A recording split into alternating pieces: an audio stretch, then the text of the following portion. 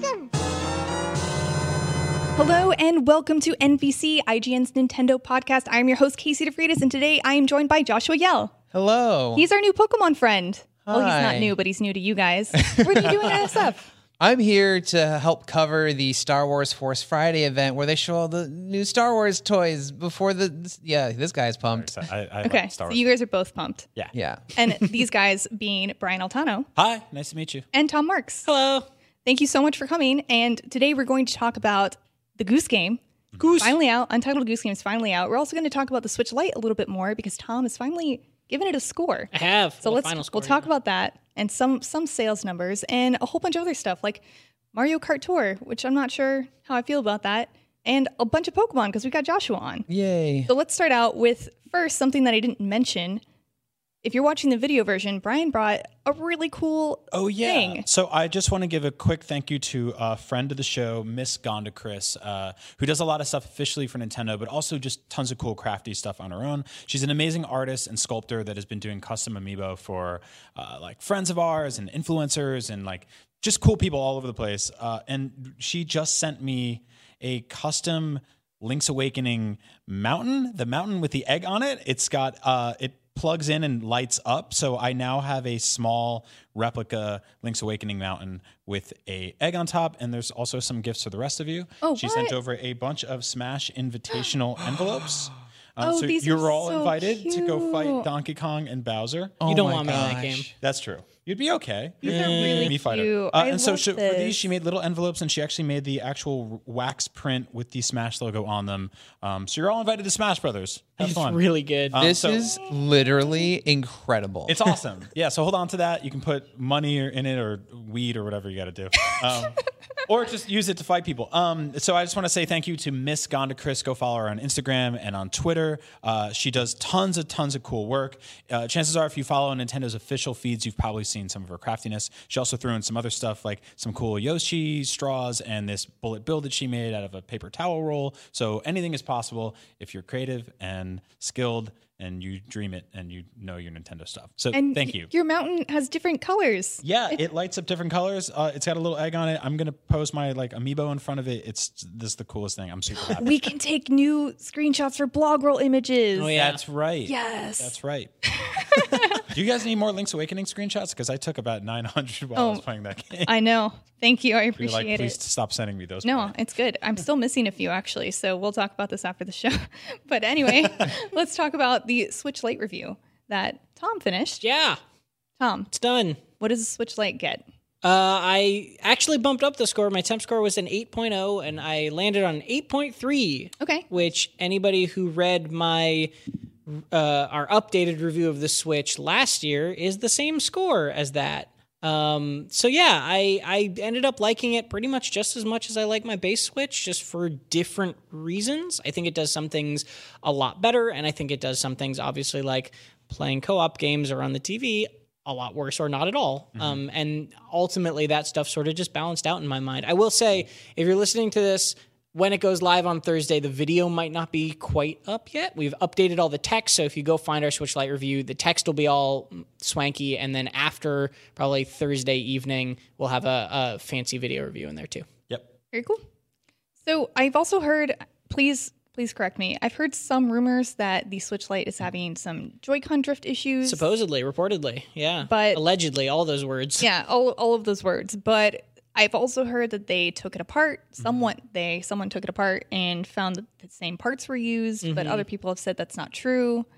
Basically, it's a bunch of nebulous rumors at this point. Yeah, I don't want to downplay it, but I do want to.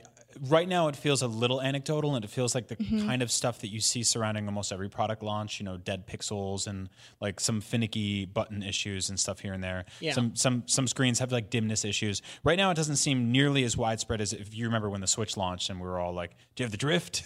Do you have the drift? Is your stick drifting?" It was like a big thing. I hope that's not an issue that plagues the system because I really love mine, and also it's not as simple as just breaking off the Joy-Cons and mailing them to Nintendo and hoping for the best. Right. So, we will obviously, keep covering this story as much as possible. And hopefully there's not much to cover, and you can just go get one of these things with good faith and enjoy it like I have. But I don't think you can expect us to completely dissect a Nintendo Switch Lite because we like our systems too much here. Yeah, I really do. Yeah, it's a weird. It's one of those things that feels like it should have been a thing that was fixed for this version of this system. And we, like Brian said, some people have posted like there was a video online of somebody who reportedly had drift, but who knows if that's the same drift, if that was a manufacturer defect, something else. We don't know. It's still early days in that regard, but I really hope that they did something to actually fix that, and I hope that we end up getting a definitive answer, because otherwise the answer is either going to be no one has the issue and it all goes away, or 6 months down the line we have a slew of Reddit posts of people being like, I had to mail my entire Switch and then the save data was wiped. Has happened to you, Brian? Happened to me before. It will Something be like wiped. I think that's all companies wipe the systems when they get it back. It's just what I mean, they do. there are definitely people who've gotten their Switches back. I actually read stories from people who sent their Switches in for repair and then got that dreaded email that was like, sorry, all the save data's gone. And then they get their Switch back and it's still there. Oh. So play the Weird. lottery because you're lucky. To piggyback on what Tom was saying earlier in terms of the review, I've been using my Switch Lite pretty much exclusively for almost a week now, and I adore that thing. Yeah. I love that system so much. I would say, honestly, like weirdly, my biggest complaint with it is that when I'm done playing it, I don't have just a place to put it. Like it's sort of like how your phone might not necessarily have a home, but maybe like a cord hanging out of a socket somewhere that you plug it in regularly. Like I wish there was a dock for this thing, not to connect to the TV, but just to sort of just like drop it in when I'm done and be like, it's going to charge. I'm going to sleep now. And when I wake up, it's going to be at 100%. Yeah, that's funny. I think one of the conclusions I came from, and I'm really glad that we did a review in progress and instead of a final review right out the gate, because one of the conclusions I came from over the last week is that if I'm playing in handheld mode, I'd rather be doing it on a Lite. Same. And I was thought that it might be like, oh, this is just a different version that's smaller. But really, I think the Lite is just a better constructed device. I think it feels better. I think the buttons are better. I think the size is not distractingly smaller. And it is just a better thing. It's just to get that and to get the $100 less price that comes with it, you are sacrificing the flexibility of, you know, being able to play local co-op games, being able to plug it into a TV, being able to have motion controls that actually function in a useful way, like playing like the motion controlled dungeons in, I think I mentioned this last week, the shrines in Zelda Breath of the Wild that are like the hammer that you have to swing. Like that's just so inconvenient on a Lite, and there's nothing that you can do about that, and that just sort of is like lame. But the benefits that have come elsewhere sort of balance it out. Yeah. It really does feel very light. Like It's wonderful. It was kind of incredulous when I picked it up. This is actually a huge noticeable difference compared to my regular Switch. I don't think I'll ever play. I don't know if I'll play my regular Switch in handheld mode anymore. Honestly, the Switch Lite makes the Switch feel like the way the DS Lite made the launch version of the DS feel. Yeah. It was like this big clunky layer cake. Pretty I mean, much. when you pick up the regular Switch, it's definitely noticeably bigger, but it's also just kind of creaky, and the Joy-Cons are a little wiggly, and there's that kickstand on the back, and this just feels like the form factor on this thing is just so nice. It's got me replaying a whole bunch of games. I'm really digging the D-pad. I really like this thing. Yeah, we me also too. got some early sales numbers from the Switch Lite so far. About 160,000 have sold in Japan, according to Bloomberg, which was below the forecasted 300,000 units. But I feel like a lot of people are going to pick this up for Pokemon, and Pokemon's not out yet. Yeah. So maybe that's affecting it. I don't know. There's not much reason to get a Switch Lite right now, right? Yes. Like there's not really a driving force to do it at Unless this you very don't- moment. Unless you didn't already have a Switch and really want to play Link's Awakening. Yeah, I get. That's the biggest reason, right? And I agree. I think once we get closer to Pokemon, once we get closer to the holiday, that might pick up. But I'm not a sales guy. so- I'm not either. But another thing that was interesting is that when the Switch Lite launched, more regular Switch units sold as well, which was very surprising. Were people trying to get? They're like, ooh, that one with the better battery. Yeah, maybe Maybe. that was it. The rising tide raises all ships, or whatever that saying is. I think Did you learn that in Link's Awakening? Yeah. Or is that for Wind Waker? I think that both could apply. I do think the power of Link's Awakening helped a lot here. I was reading that it's the fastest selling Switch exclusive of the year. I mean, which is insane to me as somebody who's always loved that game. And it's just this like weird Game Boy game that they remade this year. And like to have this cultural zeitgeist moment where all these people in social media are talking about that game and playing that game and making fan art and covering music songs from it is just surreal to me. So I think a bunch of people maybe went out and bought a Switch and wanted the new Zelda game, and that's awesome. And it's the first, I guess not really, but it's the first game that has consistently stayed with more wiki traffic, like more than Breath of the Wild for multiple days in a row. That's crazy. And that usually doesn't happen. Usually Breath of the Wild is number one and is only overtaken by like maybe GTA and Red Dead once in a while. Casey did an awesome job with that walkthrough through because she wrote it in the voice of like the narrator documenting Link's adventure. Which is it's so very cool. cute. Yeah. I'm really enjoying it. I'm still not done with it. Don't tell anyone. But it'll be done by the end of this week. So if you're listening to this on a Thursday or Friday, it should be almost done. So also speaking about the Switch, I wanted to point out the Satisfy Grip because they came out with the Satisfy Switch Grip Pro. Yeah. Which is actually Tom's Switch grip because my fiance, that's weird to say. Congrats. Congratulations. He took mine off my Switch and used it and didn't put it back because we fight over it. But that's marriage. So this is Tom's. But this feels great. Yeah. And so Satisfy is a company that's been making peripherals for the Switch for a little while, specifically the Switch Grip Pro or the Switch Grip. And the first version of this one was really awesome. It's basically a grip that slides over your system in handheld mode and sort of accompanies the fact that the sticks are asymmetrical on Switch. And so you have these sort of big handles on each side. It's pretty lightweight. And the one on the right's a little longer out to accompany the fact that it's, a lower stick on the right side. And it makes it feel, I've said before, like it makes it feel sort of like a Xbox One controller or something like that. People had some minor complaints about the first iteration of this thing. It scuffed up the sides of the unit sometimes. It was kind of a tight fit. And so what they did this time was they actually made it so here, let me pull it out real quick. Please. The Switch itself doesn't actually touch the grip. It's got these little red bumpers on the inside that hold onto it, which actually also give it a little bit more breathing room on the back to, get the vents a little more air out there. Not like that was an issue before, but it's cool to know that that's there. And they're also making one for the Switch Lite, which is available this week as well. And so I think they're both $26, and you can get the deluxe kit for $45 that comes with a case and some button sticks and stuff like that. Yeah, hearing you guys talk about the Lite, I've yet to actually hold a Lite, so I don't actually know. Oh, he's got it. He's going to go get it. But the biggest complaint for me for the Switch was always that, it felt like I was going to break it. Like, they just didn't feel like a sturdy, singular unit. But this makes it feel like an absolute unit. Absolute unit. Oh, my gosh. Yeah, it's tiny. You guys are getting my reaction. It's a cutie, right? This is the first time Joshua Yell has held a Switch Lite. Wow. I was boring. I got the gray one. I had much deliberation about that. But ultimately, I decided to let the colors on screen do all the talking. Oh, wow.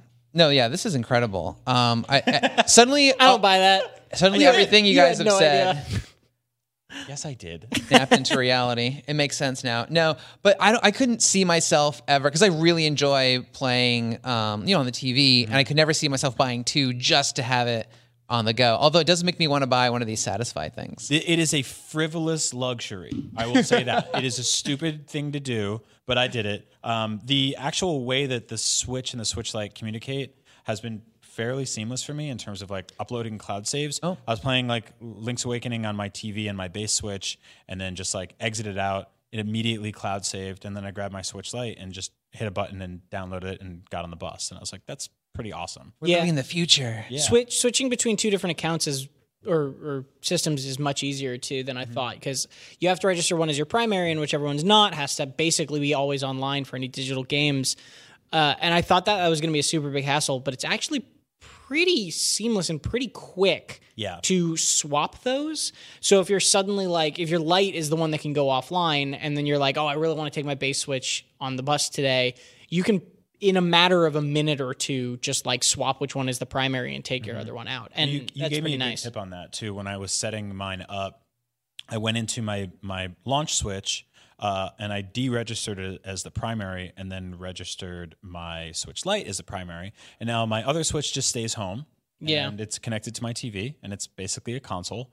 And now I have my Switch Lite, which is a portable, which doesn't have to do sort of the internet handshake to make sure I'm online and a verified owner of the games I own. So, yeah. You know, I just said that I was not going to buy a Lite, but after hearing you guys talk about it, it just sounds so convenient. And I do have certain games that I only play. Like, I think of it as like an airplane game. Like Marvel Ultimate Alliance 3 is like my airplane game. When I flew here to San Francisco, I was playing it. So it definitely makes me want to get it just for that. But that's the funny thing is actually, I don't think I'm going to want to use my Lite on the airplane as much as my base Switch, because I like putting it down on the tray table, and it doesn't have a kickstand for that. I'd have to use my Genki stand, and B, the smaller screen means it's farther away from my eyes. It's harder to see when it's like that. Right. So I think I'm actually like, I agree there are games that I just want to play on the airplane, but I think just for airplanes, I'm going to want my older Switch back still. I guess especially for really long flights, if you're going on like a 9-hour flight you want to hold it up the entire time? No.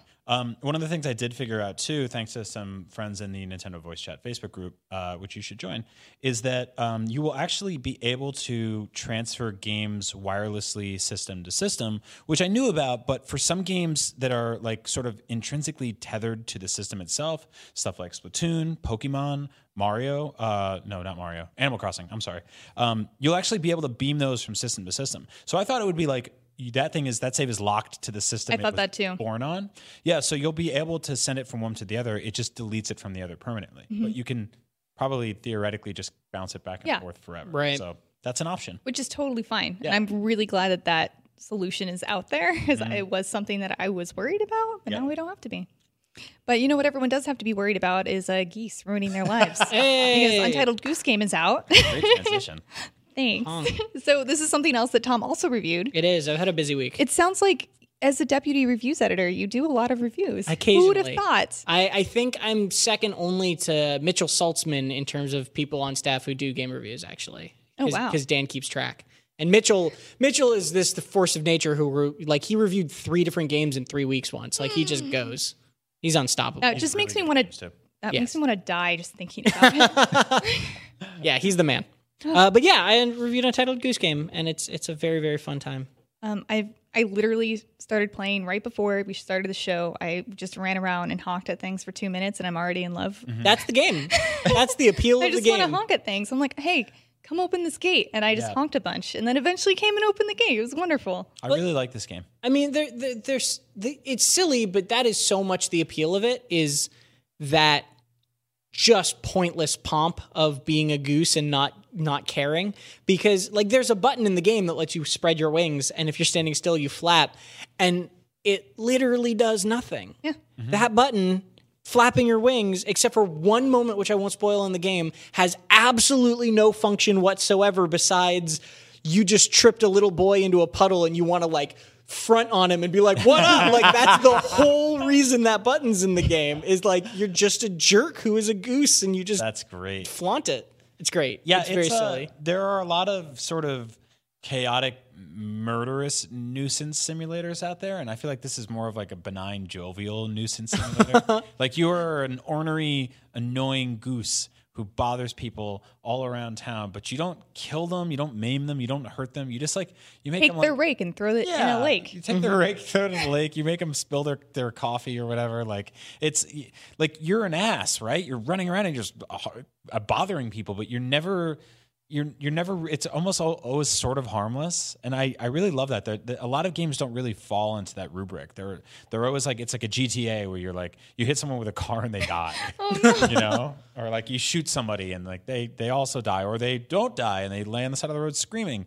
But this is basically just like you just kind of bother people, and it's also very smart. There's a lot of great puzzles and a lot of great storytelling that happens within this small world. The dynamic music, the way the piano keys sort of trickle in and out depending on what you're doing or how intense moments are getting, and then it kind of just goes away, are really, really special. I really dig this game. Yeah, the music definitely sets it apart a little bit in a way I wasn't expecting.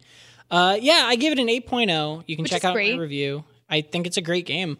I just wanted more of it. It's this funny thing. It's so hard to. I was having this conversation. I think it was with Max earlier in the week or late last week about the length of games and like what is too short, and trying not to devalue art and make it, because games are hard to make and they've been working on this for a long time. So who are we to say that, they're overcharging for it or whatever? And instead of being like, this is too much money, the way I look at it is I wanted more of this, right? Like I felt wanting at the end of it rather than I felt cheated, if that makes sense. Like the best comparison I have is Sayonara Wild Hearts, which we talked about on the show last week, is probably a similar length to Goose Game.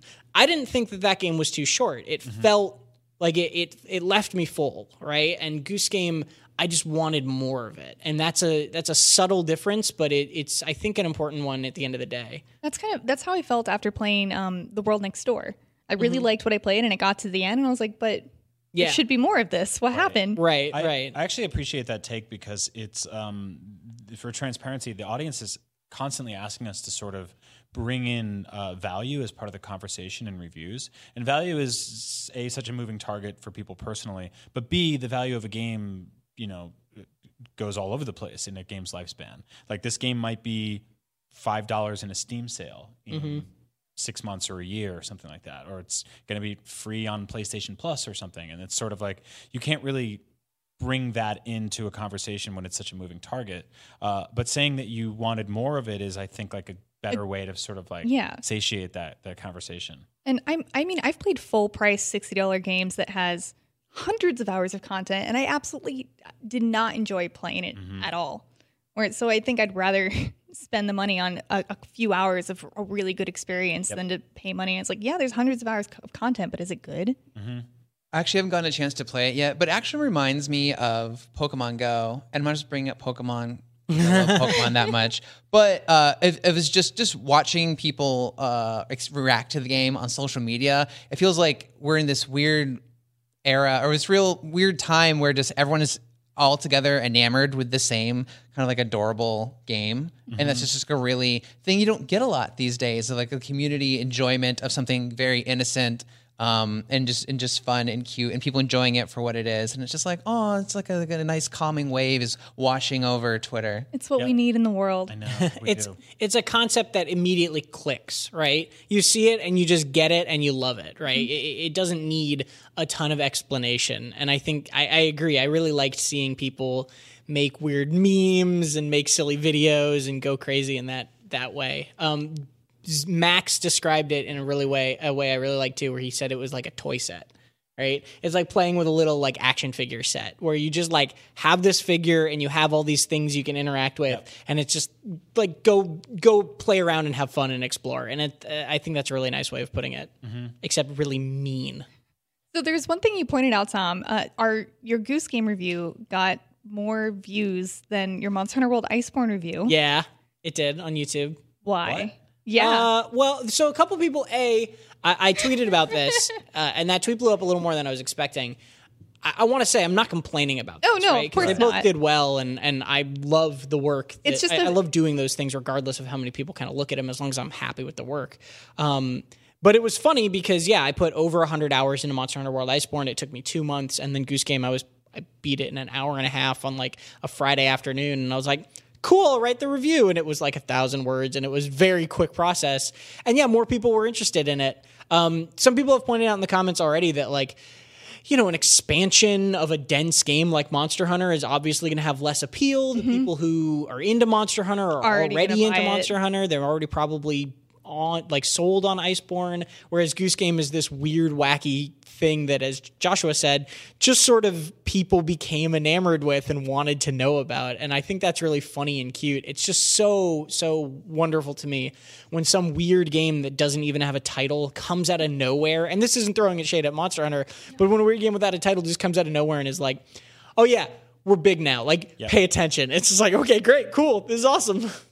So Casey, do you take a personal affront that something like beats Monster Hunter on the site, like on YouTube? Yes. No. Are you going to go hunt down the goose? The goose is the hunter. Character? I will hunt that monster goose, and I will make a hat out of his feathers. Wow. Have any of you guys ever glorious. eaten goose? No? No, Really? I haven't. I'm I assume it vegetarian. would taste very good. Yeah, it's good. I There's like just, duck. It's weird, kind of like the game. It's like really good, but there's not a lot there. Like you can go like buy this like big cartoon bird and then like cook it for Christmas or whatever. Like it's the 1930s, and it's like good. It's just not. There's not a lot of meat.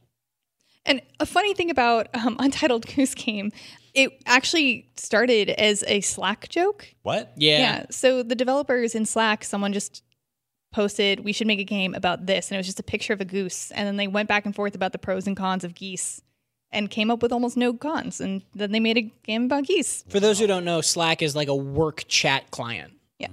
So imagine AIM, but for work adults who are pretending to be adults. Yeah, Or like- talking about geese. Yeah, it's for geese.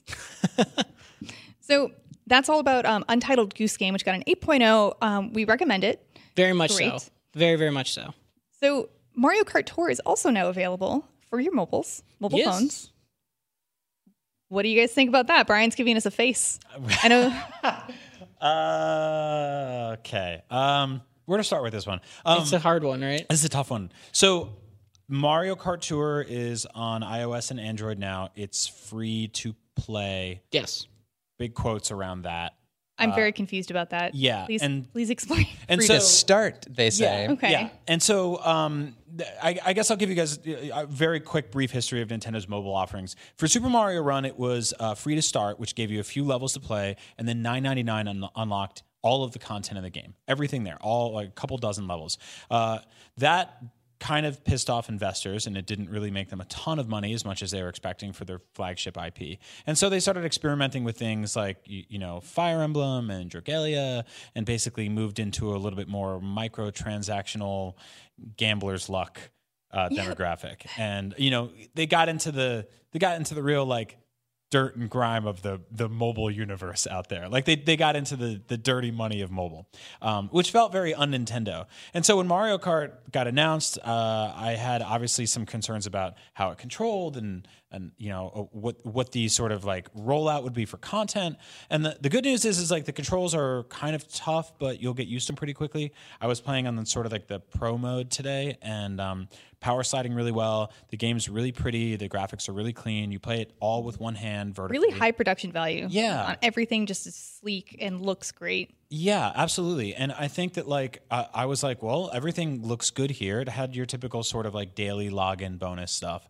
And then you start digging into the currencies, and there's gold coins that you can buy with rubies, and then there's rubies that you can buy with money. And all of those things you can, like the gold coins you can unlock through regular play, picking them up throughout levels, which is something you've been able to do since the Super Nintendo. And the rubies are a little bit more nefarious, because those are the kind of things you'll have to like pay for individually. Now it's $1.99 for 3 of them.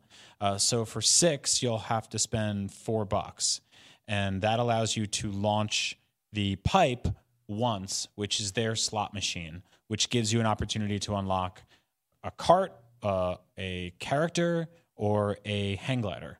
I think we need a wiki page for this. Yeah, it's a lot to unpack. And so a way to circumvent that is to pay for the $4.99 a month gold subscription. This is where things start getting weird, because I'm not used to paying for a subscription for Mario Kart, which is a game that you can buy feature complete for $60 on Switch, and probably even cheaper in a sale. The gold subscription allows you to access 200cc, the fastest mode in Mario Kart, something that is unlocked through regular play and literally every other Mario Kart, and also gives you some like gold tier items like a shiny Mario and a special cart. So it also gives you kind of battle pass style. It gives you more rewards as you kind of unlock rewards naturally. It'll give you more of those, and then it'll unlock unique challenges that give you these gold badges that are special. Yeah. And so I guess my biggest issue here is not that this is free, not even that they have these sort of like greedy microtransaction subscription services, which are as expensive as Apple Arcade, something that launched simultaneously this week with a full-fledged feature-complete kart racer in Sonic All-Star Racing, or B, significantly more expensive than Nintendo Online, which gives you 20 Super Nintendo games and a bunch more NES games. But the fact that I don't have, as a consumer, the ability to just give them a bunch of money up front to circumvent all of this nonsense and just play Mario Kart on my phone without having to worry about all this. Like, if there was an option for me to throw them $20, $30, $40, $50 and just buy Mario Kart to have on my phone, great. And let me unlock stuff through normal play, awesome. The fact that that's not there means that I'm going to give them $0. And you can just play this game without spending money. Yes. And in terms of other like mobile games that kind of try to get you to pay, this one's actually pretty okay. There's not like a gate that I've found where it'll be like, you got to wait till you have energy left to do this or whatever. Tired, yeah. Right. There's none of that I can see yet. Yeah. But to your point, and you'll still be able to unlock cars and racers, it's just going to be like hilariously slow. Yeah. It's going to be like coins. You get maybe 10 to 20 at the most coins per race, and one racer in the daily section of the shop, which changes every day, and you can't just pick exactly what you want. I think Toad today was like 500 or 600 coins, right? Like it's a lot. And that's the part of this that really annoys me, because especially like I enjoyed the game. Yeah, like me I think too. it's actually like a pretty decent translation of Mario Kart to a mobile one finger control. Like I think that is actually, it looks great, it sounds great, the tracks are cool, the controls are pretty well done. It's just so disappointing that there's all this other garbage dragging it down, and especially in the light of Apple Arcade, it's like, man, $5 a month for just making the game feature complete is sort of weird and makes me go, and that's like, I don't know. Especially if you want to keep it on your phone, it's going to be $5 a month forever. Like, there's no cap. What is this? Yeah, right. I mean, it's not like they've announced justification for holding on to this for years and years. I mean, this is $2 less than Disney Plus, which is going to have like literally every Marvel movie and Star Wars and every animated movie you grew up watching. I think the idea is partly that every 2 weeks, I think it is, they're changing out the cups that you do. They're doing different tours. So right now it's the New York tour, and there's all these cups that go with that. And then 2 weeks from now, they're going to change it to whatever the next tour is. And so the subscription, I think, is partly just they feel like they're going to be updating this game frequently. And if you want to get in on all of this content and all of these new rewards, you're going to need to keep paying this subscription fee. And again, you can just not pay the subscription fee and just play Mario Kart, but you're going to be unlocking new characters extremely slowly. And the new characters actually can make and carts and everything can make a pretty big difference depending on what level you're on, which is how that whole system works. Like I was saying, this is kind of my big issue with a lot of mobile offerings, is that like there's nothing between playing it for free and grinding forever and like throwing money at like gambling and subscriptions. Like there isn't just a like $25, $30, $40, $50 tier where I can just pay to just play the game, just have Mario Kart on my phone. The most basic way I can describe how disrespectful a system like this is to the people who play it, regardless of pay-to-win stuff, microtransaction stuff, whale stuff, completely separate from any of that. Ignore all of that. The basic way that it is just fundamentally disrespectful is the cheapest thing you can spend rubies on costs 5 rubies. That's to pull the pipe once and get one gotcha thing to get a chance at a new racer or card or whatever. That's 5 rubies.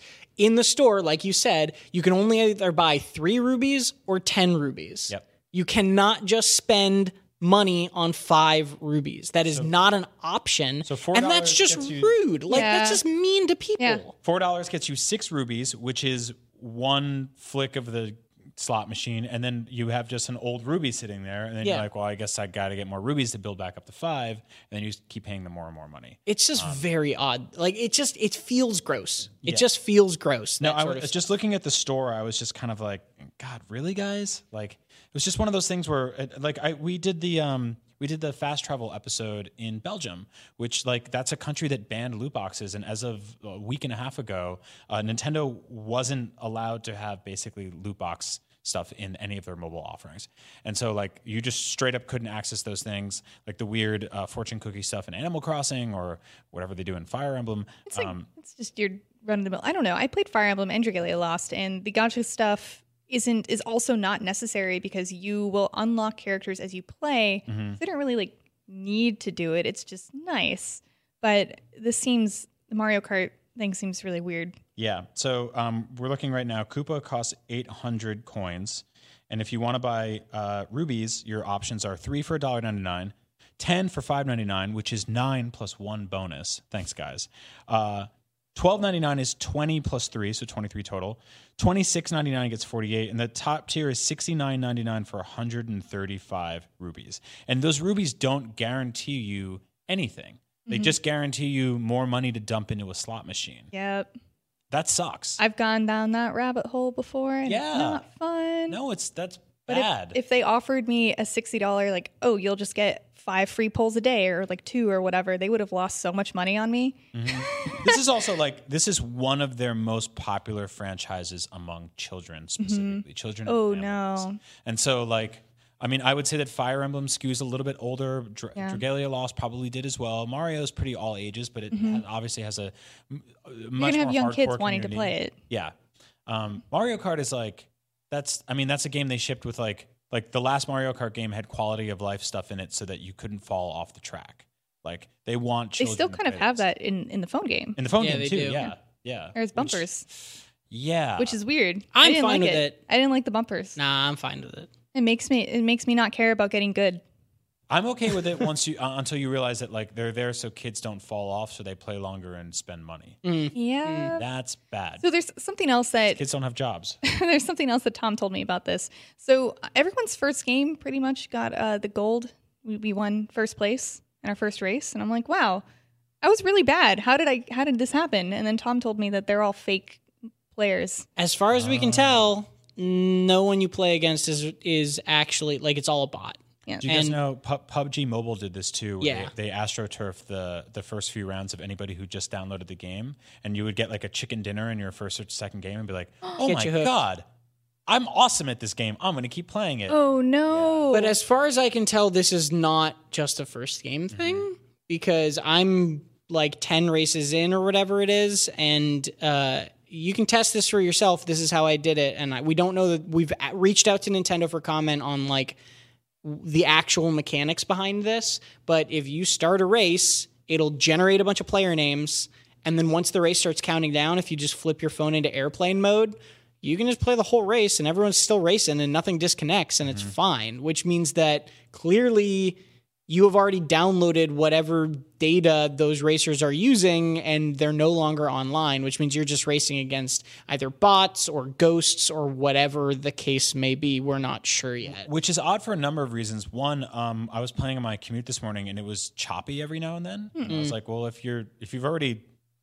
predetermined my level, then what am I actually streaming? And 2, it generates a bunch of names that totally leads to the illusion that you are playing online. I mean, they could be other player names. We don't know. And this is why we've reached out, because this is still a lot of and to be clear, a lot of other racers have done this on mobile. It is not a thing that Nintendo has invented. Yeah. It's a strategy to kind of get people feeling like they're playing against people without having to deal with data spikes and all that sort of stuff. So we just don't know what's going on in the background here. Multiplayer, there's a little menu icon in the menu that says multiplayer is inbound, so there is going to be some actual multiplayer in this at some point. But whatever it is right now is essentially just regular Mario Kart single player, which is against, I think, just against computers as far as I can tell. And look out for a clarification on that sometime soon. But let's move on to something positive. Joshua, you've been winning some Pokemon trading card game tournaments. Yay! Yeah, thanks, guys. First, I want to clarify that they're small tournaments. That's still, you're still winning, though. Thank you. That's You're very the nice of you. world That's where it champion? starts. Tom, stop. Not yet. Actually, the reason I am playing these tournaments in the first place is because, as people on IGN may or may not know, much like Casey, I have covered the competitive Pokemon scene from afar, but sort of the competitive itch kind of it got me, it bit me, and now I wanted to toss my hat in the ring. That's the expression, right? Toss my Pokeball in the ring and actually try and qualify for the World Championships for this upcoming year in 2020. So I started going to all these tournaments and stuff, and then I won a couple of the baby ones, which are called league challenges, and you get points from each one. The little ones you get 15 points, and the next tier up are cups where you get 50. Then there's regionals, which are hundreds of players, and there's more, and then so on and so forth. And so you have to just accumulate 500 points within the year. So I have 100 in 67. You're almost there, and it's not even the end of the year yet. Almost there, but it's off. I'm off to a Trying to be positive, Joshua. decent start. But I actually brought some Pokemon cards. If you guys want to indulge in some nostalgia.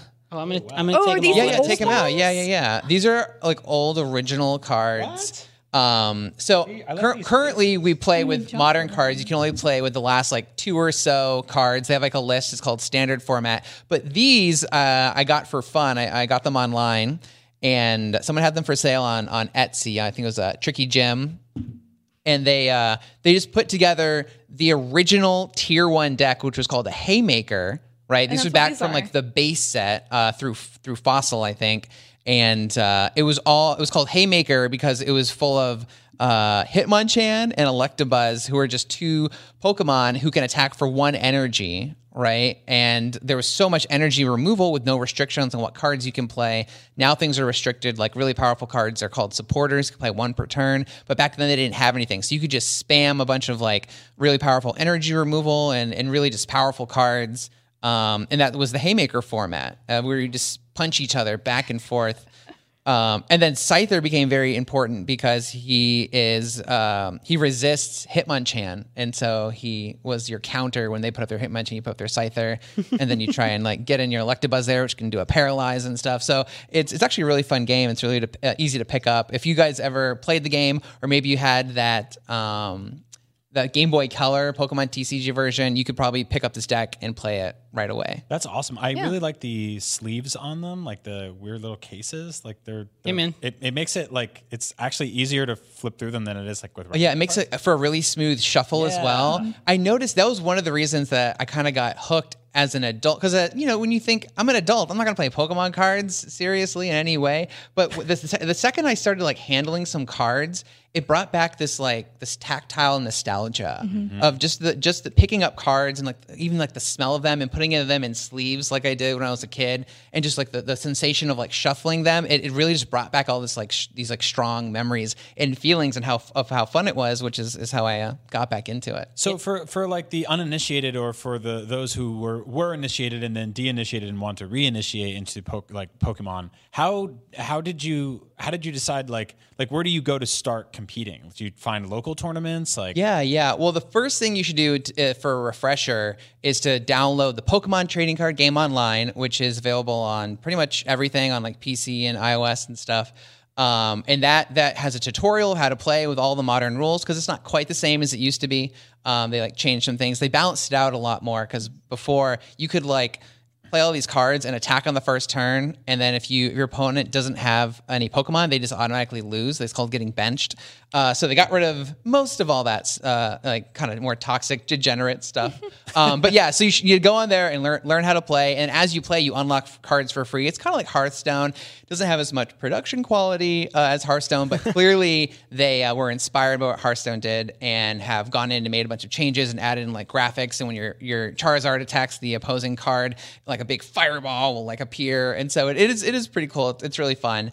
And then if you purchase cards in real life, like booster packs, you get a little code card in each pack where you can then open a fresh booster digitally. So essentially you're getting 2 for 1. It does stink to have to build like a physical collection that you would play in real life in tournaments, because they only use the physical cards for those. But online, but then you have to get, build a second collection online to get everything. But actually, here's a tip.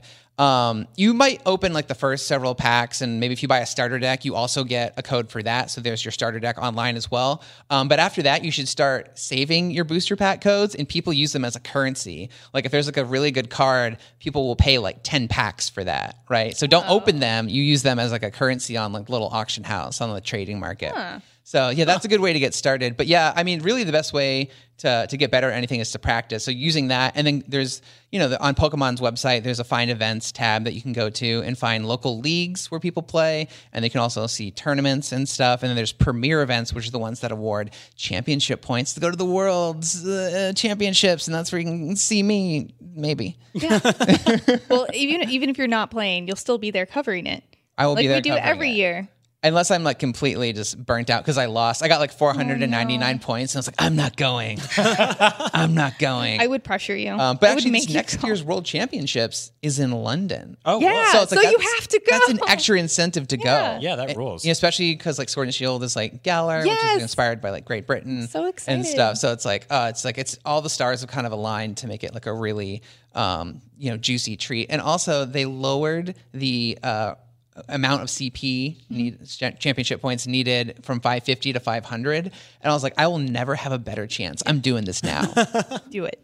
And, speaking of Sword and Shield, so all of us here on the panel have played Pokemon to some extent and enjoy it for entirely different reasons. I feel like we know quite a bit about Sword and Shield so far. So I want to know what you enjoy about playing Pokemon and what Sword and Shield is doing to facilitate that and what they could do better for you personally. For any of us? Yeah. Oh, man. Yeah. That's a tough question. It was there. It was on the, it was, I can answer this for me personally. My first like Pokemon game that I got really into was Eevee, which is last year, and my biggest issue with it was forgetting to manually save, and the fact that they're rectifying that by having some autosave in some capacity helps me a lot. I see myself playing this one a ton, especially with the Switch Lite, just having this like comfortable little handheld that I can just like, have on the bus or train and just basically play everywhere. That's going to be a game changer for me. So yeah, I'm really excited for that. what about you, Joshua? I think the question, because we were talking about this a little bit before, is just so interesting because Pokemon is it's a multifaceted franchise that a lot of people obsess over in different ways, which I find so interesting because you have people who are really into like the lore and the story and just want to play the campaign, then they stop. But there's some people who keep going and want to do battling, like competitive battling is their thing. And some people, they're all about collecting, right? But that's just a segment of the fandom, but also a very passionate as we know from the Galar, the National Dex controversy, people upset that not all Pokemon, not everyone was upset about that, but yet a sect of Pokemon fandom were livid. Yeah. Because that's the game to them, right? And even some people don't even play the game. Some people, play the cards. Some people just collect the cards. Some people just watch the cartoons and get toys. The cartoon. Right. Some people are obsessed with just the plushies, but they've never even picked up the game. So I find Pokemon so interesting. So when Sword and Shield is coming out, obviously I'm going to play the game and I'm super excited about it. But for me, like being like super into like the cards, I just want to know how those Pokemon are going to be like translated into cards. Oh, interesting. And I'm a huge like kind of print media artwork guy, and I'm super into comic books. Again, if you know me from IGN All, it's probably because I was talking about like a superhero movie or an actual paper comic book. And then so just seeing like it's like, the card might suck when you pull it out of a booster pack, but the artwork is just like so gorgeous. And they're doing tons of different stuff. It's not just drawing it anymore. Sometimes they'll like mold one out of clay and take a picture of it, and that's the Pokemon card. I love It's that. really So interesting. they just do so many. And then also, and the one area where I think Pokemon's really beating like other card games like Magic the Gathering or Yu-Gi-Oh! Or something like that is that they've really broken the card art format and have just had the most like wondrous designs for just a normal Pokemon card. So I think that's really cool. I also, what do you feel about Sirfetch'd? Oh my Becoming gosh. a card. What do you He's want? so handsome. And I also want to point out he does not have a sword. He has a lance. He is a Lancer from Monster Hunter. It's true. No, like seriously, go look up a Monster Hunter Lancer, and you will see exactly what I'm talking about. It looks like a weapon from Monster Hunter, and he even has the same attack. We were more concerned if it was a green onion or a leek. That was it's the a leek. discussion. Well, it was a leek. Did it evolve into a green spring onion? Yeah. I don't know. That'll be a question for another day. We have to taste it to find out. No, I was really impressed with this design. Like I think Farfetch'd has always been like a cool Pokemon, but not like impressive. But for it to get such a imposing yet but kind of like arrogant yet charming evolution, like a knightly prince. Yes, and then also those eyebrows. It gives hope for someone like me with like big thick eyebrows. I'm like, yes, he's working those eyebrows. I'm all about that. He looks good. I won't be able to unsee that now. Like the connection you two have. He just has one big unibrow, but it looks better than my 2 separate eyebrows. I think your eyebrows look great. I agree. So I want to move on to Question Block. There are a bunch of games out this week. We've already talked about 2 of them.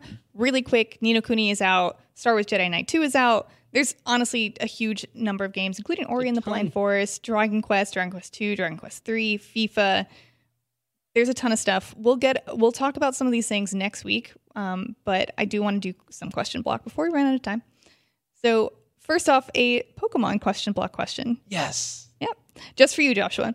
So what's a Pokemon spinoff that you'd like to see on the Switch? This is from Ben Gregson. He says, I'd like to see some sort of Pokemon sports game similar to how Mario sports games add a fun twist to familiar rules. I want the triumphant return of Pokemon Puzzle League. I want Conquest. Pokemon Pinball. Wow, that was quick. I actually just want a Super Smash Brothers game.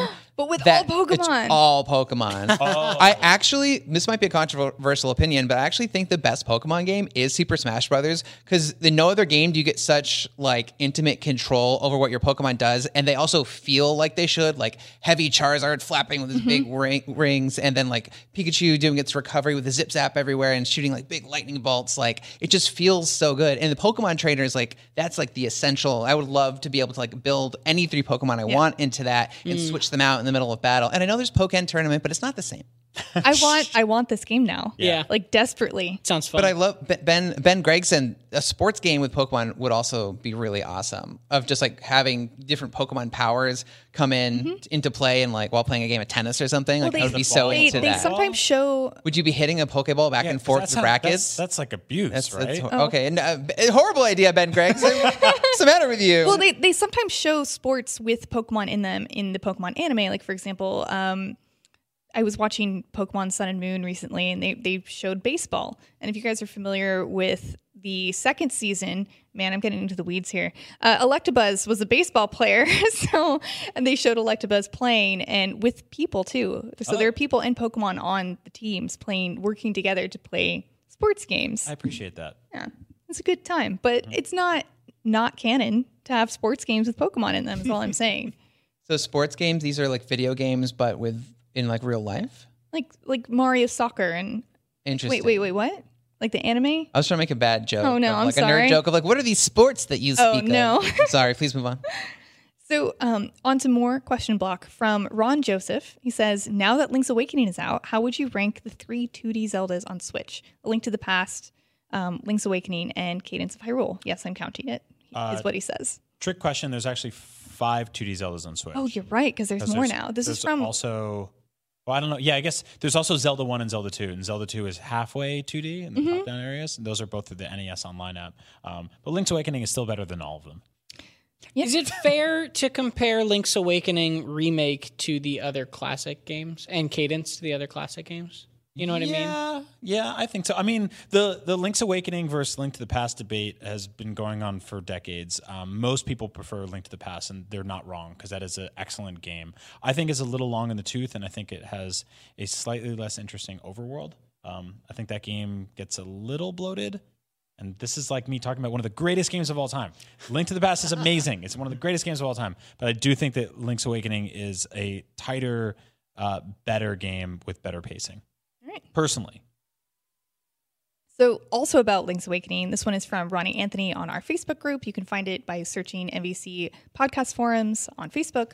He asked, Link's Awakening got me thinking, what is the best video game remake of all time?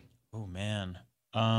Zero Mission is definitely up there. Yeah? Which was a remake of the original Metroid, which was sort of a fun but cumbersome game and added a lot of great quality of life stuff.